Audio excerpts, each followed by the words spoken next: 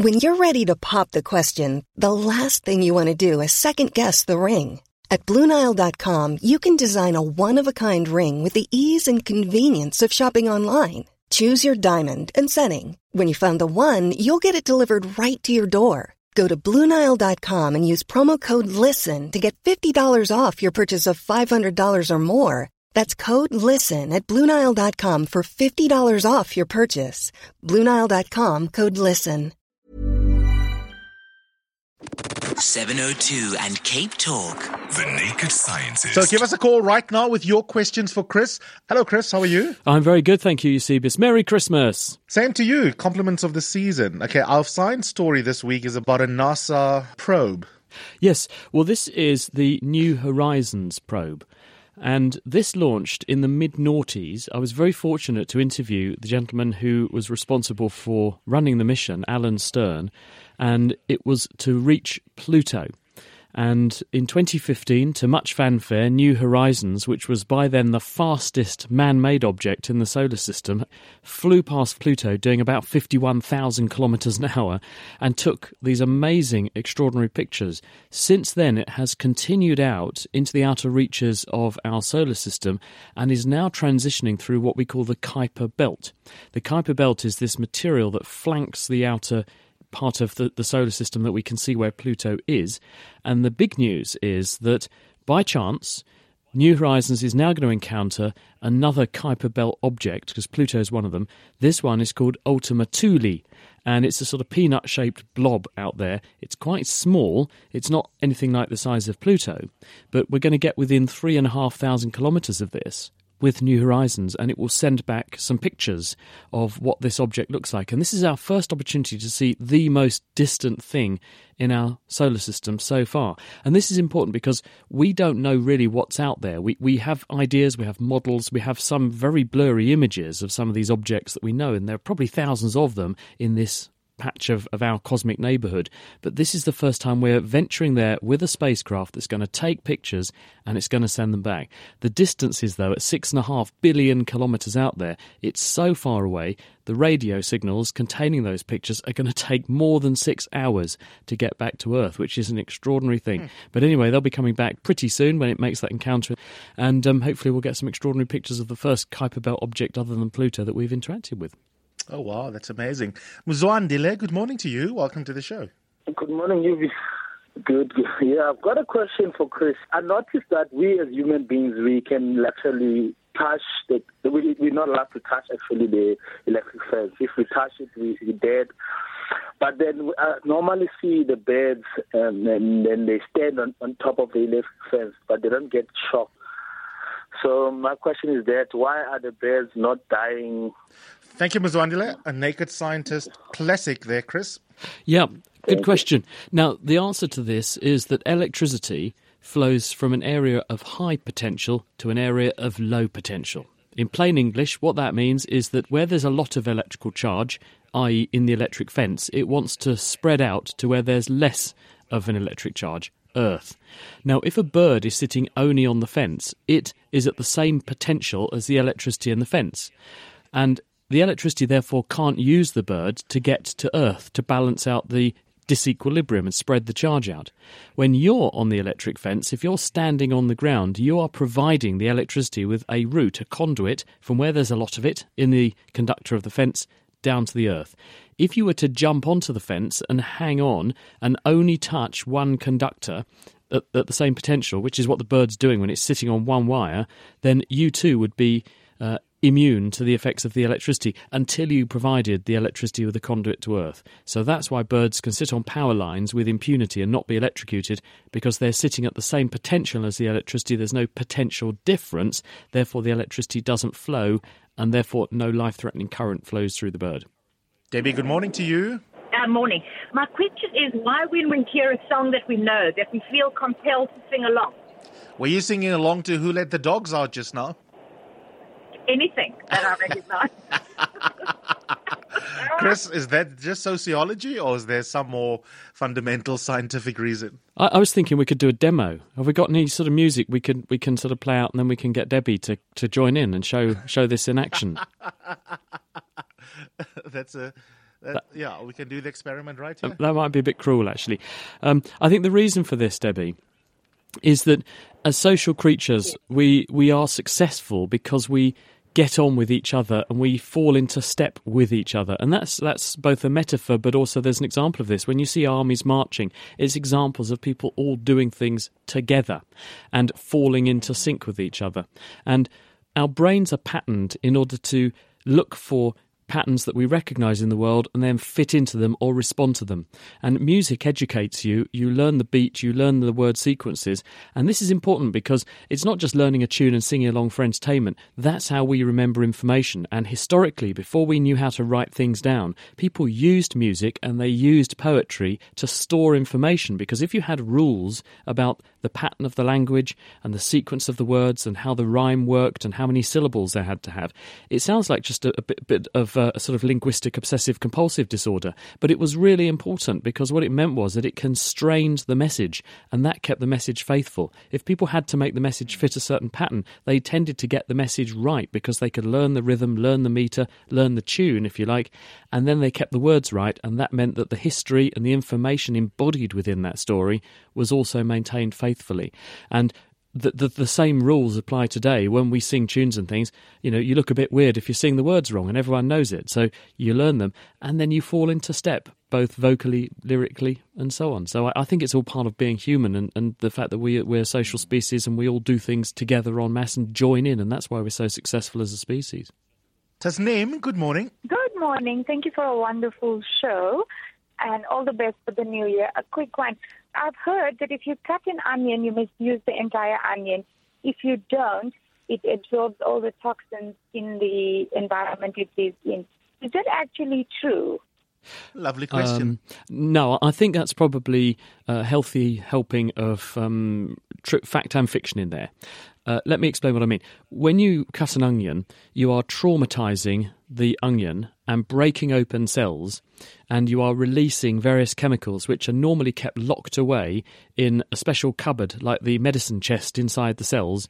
And when the chemicals are kept sequestered inside the cells, they don't do any damage. But as soon as you traumatise the cells by cutting, what you're doing is releasing these various things, and they have the effect of beginning to break down the tissue of the onion.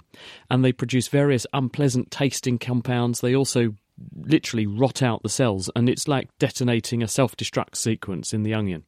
And the onion isn't absorbing nasties from the environment, it's basically making nasties that break itself apart. And any bacteria that are on fungi that are on the surface of the onion also then have access to a lot of goodies inside the onion, and they'll also start to join the party.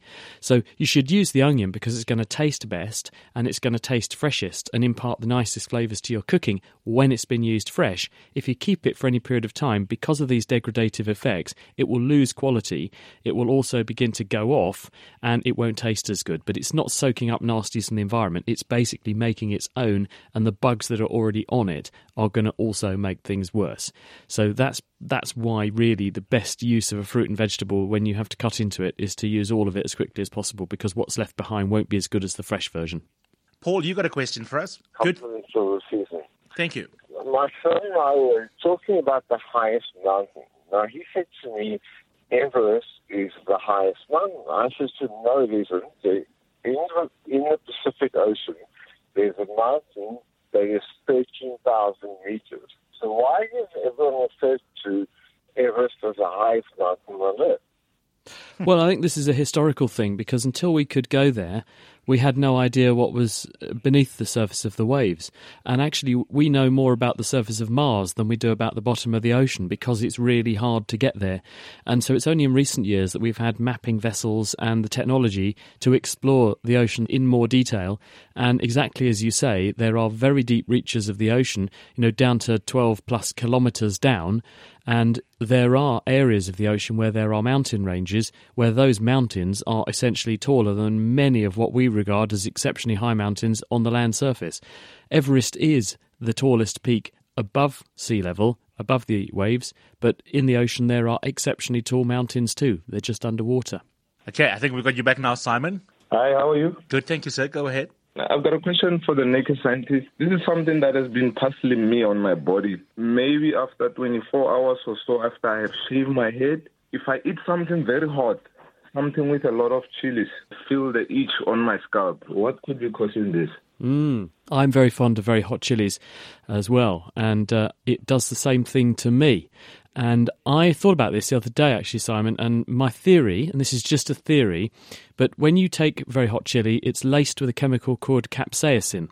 Capsaicin binds to nerve fibres in your mouth and throat that are signalling normally temperature, and it fools them into thinking that the temperature is much higher than it is. And that's part of the burning sensation. But there are also mechanisms plumbed into your body where when you experience high temperature, it triggers heat loss processes. And those heat loss processes include increasing the blood flow to the superficial tissues like the scalp and the skin. They also activate sweat glands, which is why a hot curry, even on a cold day, will make the eater sweat. So it's possible that without your hair there to soak away and wick away the sweat, you get little droplets of sweat on the skin surface, and it could be that the little blobs of sweat are irritating or making you tingle. Partly that. Also, the chili ingredient itself could be activating the nervous system more broadly and increasing the likelihood of itch-sensitive nerve fibres discharging in the same area of the body where the chili is being consumed. So I think there's two aspects to it. One is it could be triggering those heat loss mechanisms, and those are making the skin feel prickly and itchy, partly because of sweating, but there may also be some broader activation of the nerve fibres that trigger itch because of the chili effect, and I think it could be a combination of the two. 702 and Cape Talk. The Naked Scientist. Tebogo, good morning. Hi, Eusebius, how are you? Good, thank you. Hi, Chris. I wanted to find out, I read somewhere that the cost of reproduction between males and females is the same, which is weird because males produce sperm and females produce eggs, and in some instances, females get to bear young for like 22 months.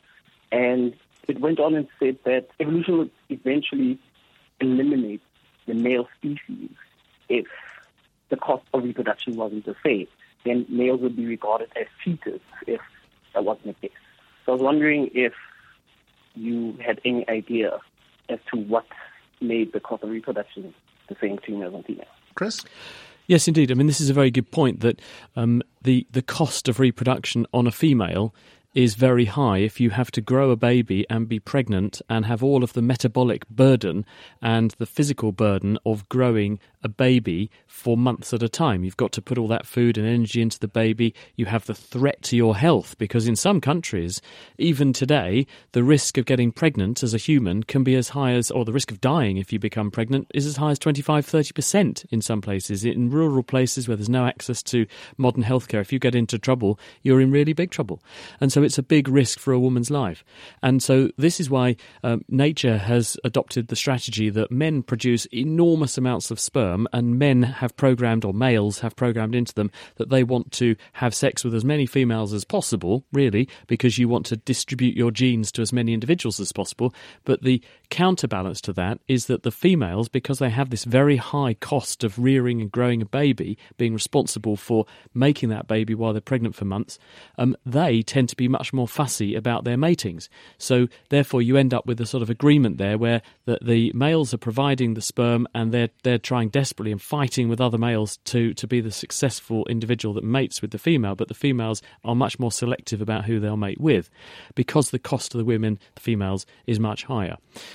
But this is why humans probably form partnerships, because although the female has the metabolic cost of carrying the baby, the idea is that if you've got a partnership there where both individuals contribute to growing the young and then growing up the young, feeding the young and, providing an environment and home and finance and so on that provides a nurturing environment, it is a partnership. So there is a contribution from both sides and it's give and take. And so that's why it's successful, because you need people having sex and animals having sex, because that's how you create genetic diversity, because you're mixing genes. If we just went around copying ourselves as clones, we would end up like bananas. And I don't mean that flippantly. Bananas are under threat from fungal diseases because banana plants are all clones. They genetically copy themselves. They don't have sex, and there's therefore very low genetic diversity. And if a disease comes along that can attack a banana plant, it can attack every banana plant. And we've seen the consequences of this over 100 years ago with the Irish potato famine, when a fungus turned up that wiped out potatoes in Ireland and millions of people starved. Prince, thank you so much for holding on. What is your question for Chris? My question is, I'm planning to retire on Mars. I would like to know from Chris that how long are we to see the first city on Mars? And two, do we really need to terraform Mars in order for us to set up shop there? Because I'm thinking of a big house, which is like a city. And thirdly, what is our African preparedness to contribute to such endeavor to Mars? Okay, cluster of questions there, Chris. Wow, what a way to also consider spending your retirement, a retirement village on Mars. People do say, though, it'd be a pretty boring place, no atmosphere. There's a bit of an atmosphere on Mars. It's a very horrible place to go, though. There's no nice air. You couldn't go outside walking around because the atmosphere is very, very thin. It's all carbon dioxide. It's extremely cold. Top temperature on Mars is about 0.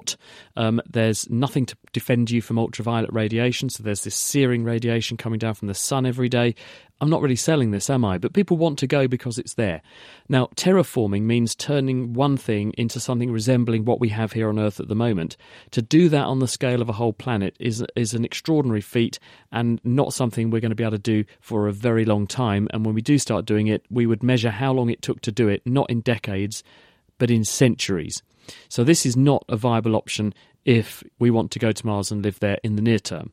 Maybe in the distant future, perhaps, but not right now. So if we do want to live on a distant body in the solar system somewhere, whether that's Mars, the Moon, wherever, we're going to have to build a home, and that home will be some kind of base that will provide a home from home. It will provide all the functions that we need in order to keep us in the environment to which we have become adapted and evolved to live. So that means an oxygen-rich environment, it means temperature that's fairly tightly regulated, it means the right sort of humidity, it means an environment in which we can grow food, that means plants, it could also include animals, it could also include in vitro meat, growing a burger in a test tube, which is what people are effectively doing. So we can have meat, but we don't have to have the overhead of rearing animals, which are very costly, and they take up a lot of space.